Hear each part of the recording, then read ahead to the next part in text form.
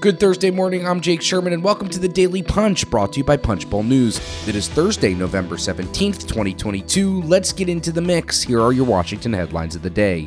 Number 1, Nancy Pelosi will make an announcement about her future today.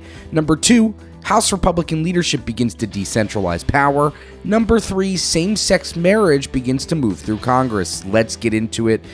Massive news that we broke yesterday during the day that Nancy Pelosi planned to make her announcement about her future this week. And last night we scooped that Nancy Pelosi will make her announcement about her future today, Thursday. That's today. So, Lord, where do we begin with this? Nancy Pelosi, according to our reporting, took home 2 different speeches last night, one for each potential scenario. The 82-year-old Pelosi could announce today that she's stepping down from the leadership after a historic 2-decade career leading House Democrats. She's been the first and only, as of now, female speaker in history.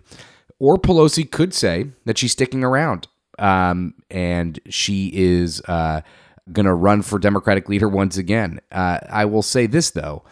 Last night, we spent far too much time on the phone, myself, Heather, and Brez, and everybody in the Democratic caucus that we spoke to, aides, lawmakers, believe that Pelosi's going to leave. Now, I don't know. We do not know. We are not leaning into that at all because we don't want to be wrong. and only Nancy Pelosi and probably many of her advisors and aides and her family know what she's going to do. Now, I will say this. Pelosi and her inner circle have indicated in recent weeks that if she steps down from the Democratic leadership, that she is going to stay in Congress for some length of time in the rank and file, or maybe some senior emeritus leader or something like that. So here's what we were told. There will be a whip meeting at 9 a.m. this morning, 9 a.m. Eastern time in Washington. And then most Democrats we spoke to say that they expect Pelosi to make a speech on the floor sometime after that. I have to imagine it'll begin to get out at some point in the 8 or 9 o'clock hour. We will be on top of this as much as we can, and we will bring you much more throughout the day. Now, what does this mean for the rest of the leadership? You know, Nancy, as we've said a million times, Nancy Pelosi, Jim Clyburn, Steny Hoyer have been on top of the caucus for a very long time. Their impact has been tremendous. Now, the immediate question becomes, what do Hoyer and Clyburn do? Hoyer has been Pelosi's number two for the last 2 decades.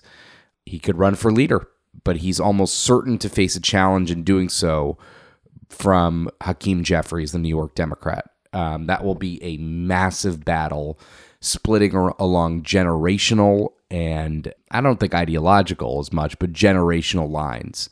Hoyer's in his 80s. Jeffries is not. He's 83, Steny Hoyer, and he's in his 21st term. Clyburn, as we're told, 82, is open to serving in some sort of emeritus position.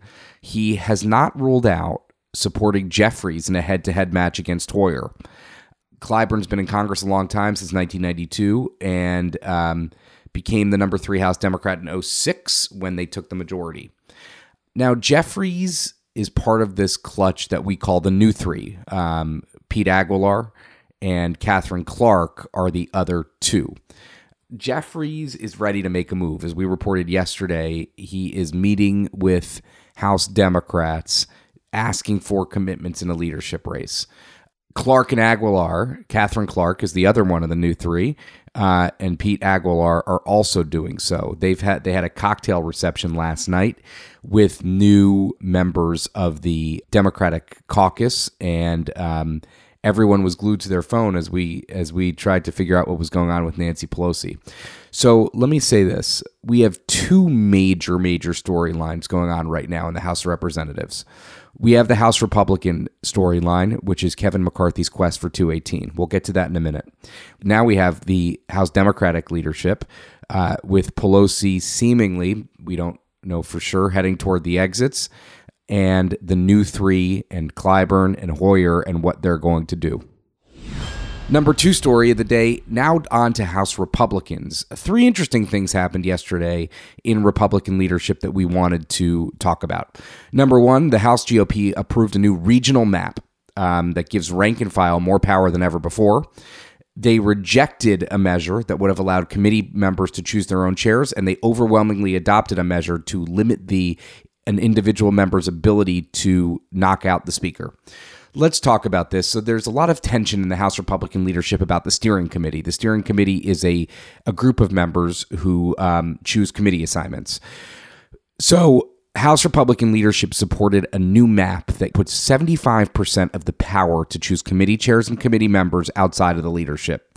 That's a huge realignment of power in the leadership. This has been a huge gripe of conservatives for a long time, that they don't have power on the steering committee to help choose committee chairs and committee members. Now they have the opportunity to do so. At the same time, though, Scott Perry, the HFC leader, Republican of Pennsylvania, had a different rules change that got rejected, which would allow committee members to choose their own chairs. Republican leadership was against that, resoundingly.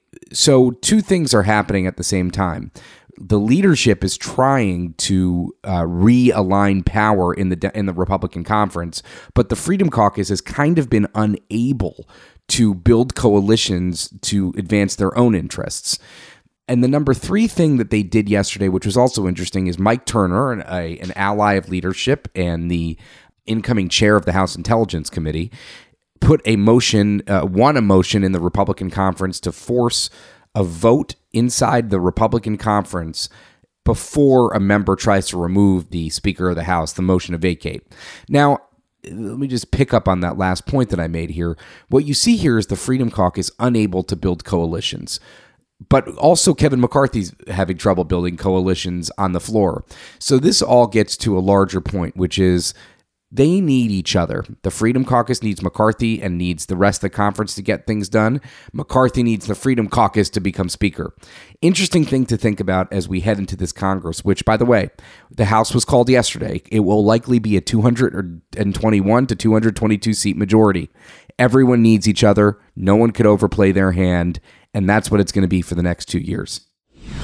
Number 3 story of the day, very quickly, but very important. The Senate yesterday cleared a key procedural hurdle in codifying same-sex marriage into law. This is a big deal.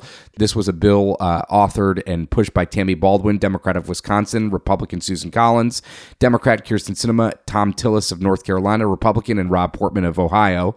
A bunch of Republicans joined along: Lisa Murkowski, Mitt Romney, Roy Blunt, Cynthia Lummis, Richard Burr, Shelley Moore Capito, Dan Sullivan, Joni Ernst, and Todd Young. All 50 Democrats supported the measure. Now, this measure is going to pass the Senate either today or at some point after Thanksgiving. Schumer wants it today.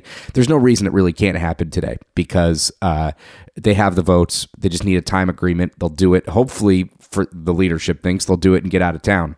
This bill does need to go back to the House because it was changed in the Senate. It is expected to pass the House quite easily and quite quickly. But a historic day for same-sex marriage. This is going to go to Biden's desk. It'll be codified into law. With that, leave us a rating and review. You could subscribe to Punchbowl News at punchbowl.news. Have a great day and stay safe.